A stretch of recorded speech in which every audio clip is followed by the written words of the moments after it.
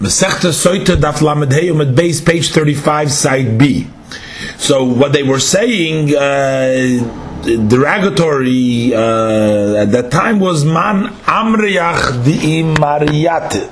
Who got you angry that you were angry and you didn't save yourself from captivity? That is the Oren who was there. Uman Osolach Di Payas. And now who appease you now that you have become appeased to come by yourself? So this was, in a way, they said it in a derogatory way, why Hashem allowed to give the Oren in the hands of the Plishtim when you had war of them, and now all of a sudden they freed it without any effort on our part. The pasuk continues over there when it talks about the smiting of the people of Beis Shemesh for their sin. It says, "Vayach ba'om shivim ish, v'chamishim elef ish." 70 people and 50,000 people. So there seems to be a contradiction over here: 70 people or 50,000 people. So what is the pshat in the pasuk? So there's a disagreement in Amiroi. Rabbo v'Rabbi Elazar, between Rabbo and Rabbi Elazar. Chad Omar, one says that the truth is that during the Magefa, the plague, Shivim Ish Hoyu, there were actually only 70. When it says Chamishim Elef, 50,000, is because Chol Echad ve'Echad Shokul Chamishim Elef. For each one was valued, weighed like 50,000. The Chad Omar, and one says the truth of the matter is there was Chamishim Elef Hoyu. There were 50,000 that died in the plague.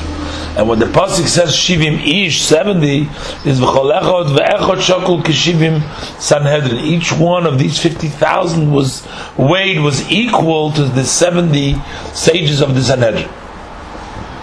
The Gemara goes back to the portion of Uzzah. After the story of Uzzah, so David put the Oren into the house of Oved Edom Hagiti for 3 months.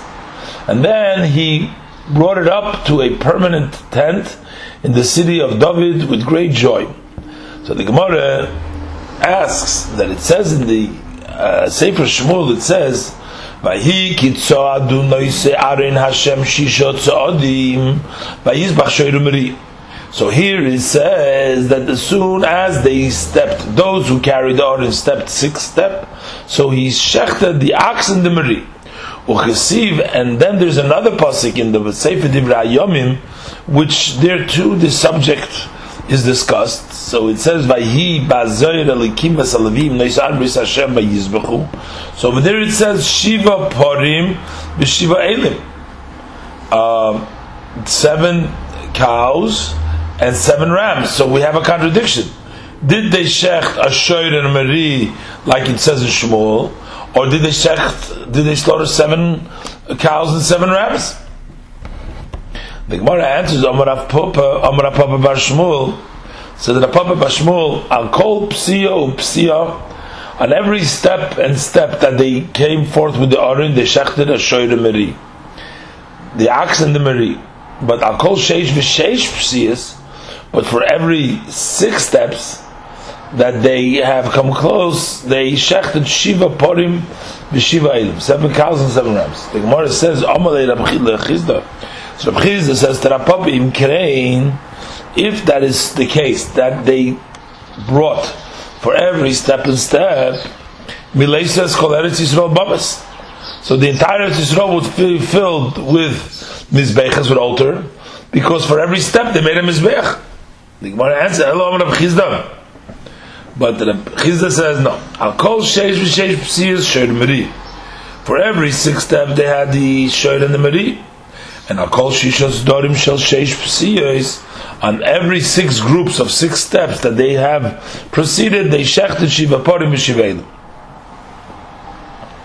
7 cows, 7 elim. So the Gemara asks, Siv, in the Pasuk Divrei Yomim, by the story of Uzzah, it's written Kidoin. So over there the pasuk says, it calls it Kidoin. It says Vayova at Goyren Kidoin Vayishlach Uzzah. Uchsiv, but in the pasuk in Shmuel, by the story of Uzzah, it says Nochin. It says, called it Leinov. It says Vayaviu at Goyren Nochin Vayishlach Uzzah. So there's a contradiction. What is the name of the place? Is it Goyren Kidoin or Goyren Nochin? The Gemara answers, Rabbi Yochanan, says Rabbi Yochanan, Batchila Kidin. In the beginning it was called Kidin. That was a hint that he stuck them like a Kidin, like a spear, because he killed Uzzah. But Labasoif, and after it stayed in the house of Ovid at the Magiti for 3 months, it's called Nochain, because that prepared the house, as the Gemara and the Chazal and the Prophet, we see all the blessing that came to the house of Ovid at the Magiti, the schus that he had the Aron over there. The Gemara returns now to the subject of this splitting of the Jordan and the passage of the Bnei Yisrael, the Jewish people, in it. So the Braisa continues,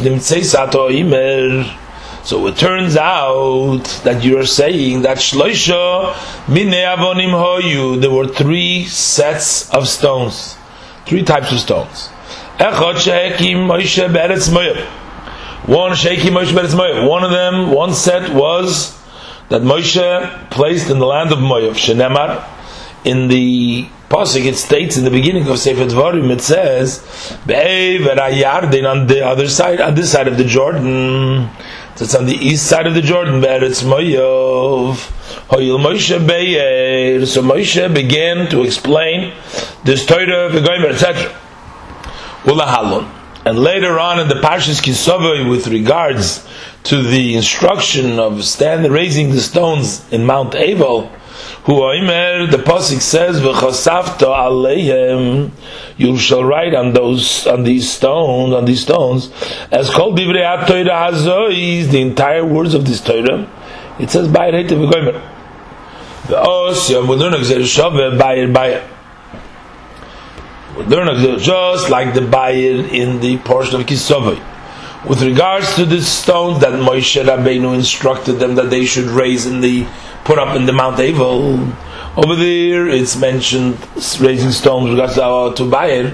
Also with regards to the Bayir, that is the beginning of Sefer Dvarim, in which we says Hoyil Moshe Bayir es ha-Torah hazois, which was in the land of Moav. There was also a raising of stone.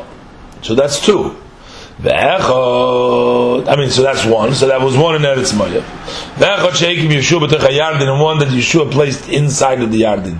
Shenemar, the pasuk says, "Ushnei mesrei avonim heikim Yeshua b'soich hayarden." That was inside the Yarden. The pasuk continues, "Tachas matzev ragle hakahanim noise arin abris," under in the place where the feet of the kahanim, those who carried the covenant of the Ark of the Covenant.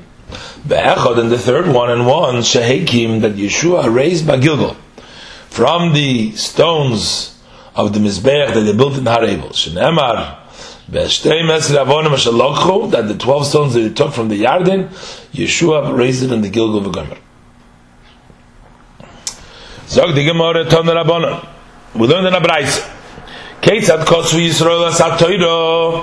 How did the Jews write the Torah? And the Mizbeach in Har Ebal. Rabbi Yehuda Eimer al gabi avonim ksavua. Rabbi Yehuda says they wrote it on stones. Shenemar v'chasafta al avonim as kol divrei ha-Torah hazois. You shall write on the stone the entire words of the Torah. Bayir heite v'goymer. Ve'achar kach sodu oison b'seed. And afterwards they plastered it with seed, with plaster, as the pasuk says, "V'kemoischa avonim g'dolos ha-Torah b'seed." Amar loy Rabbi Shimon. So Rabbi Shimon says, Rabbi Yehuda lidvarecha, according to your words that they plastered the seed on top of the writing. So how did the nation of that time learn Torah? How can they read it? So they shouldn't later on complain they didn't have where to learn Torah. Amar loy, so Rabbi Yehuda says, Rabbi Shimon, God gave them an additional understanding to the nations,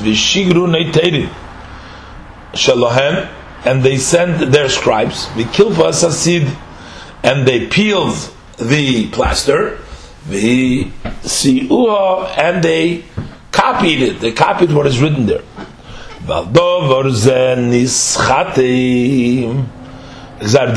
And for this matter, the judgment was sealed for the nations, the Vershachas, to go down to the abyss, to the blow.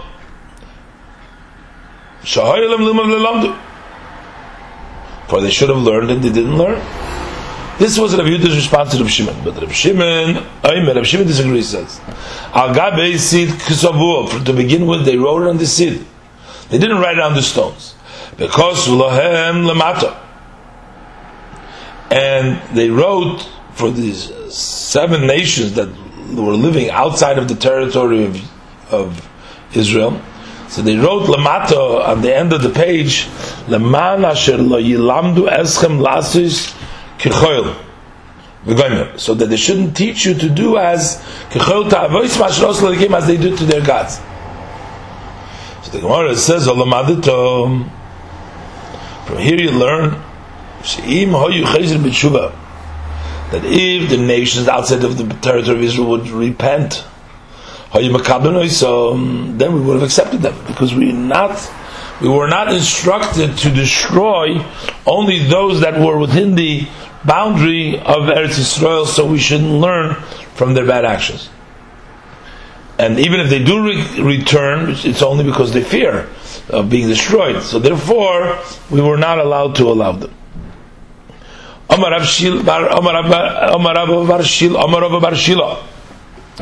Rabbi Shimon, my time the Rabbi Shimon. What is Rabbi Shimon's reason that he says they wrote it on top of the seed? Because the pasuk says, "V'hoyu amim misrefoisid." The nations will be misrefoisid. They'll be burnt, meaning in Gehenna, in purgatory. For what? For this seed, al iski seed, because of what happened with the seed, with the plaster, because the Torah was written on this seed and it was open before them and they didn't study it. But Rabbi Yehuda learns from this pasuk, ki seed, it's just like seed. Masid ein letakona l'sreifa. Just like the plaster has no fixing but burning, af oisen akusim ein lem takona l'sreifa. Those kusim don't have a fixing, only sreifa, only gehenim. For as long as they do not actually convert, their repentance, they're still goyim, doesn't help, because he holds that also those who are outside of the territories of them too applies to l'schayik on the shal. Gemara says, "Kiman ozlo the Tanya."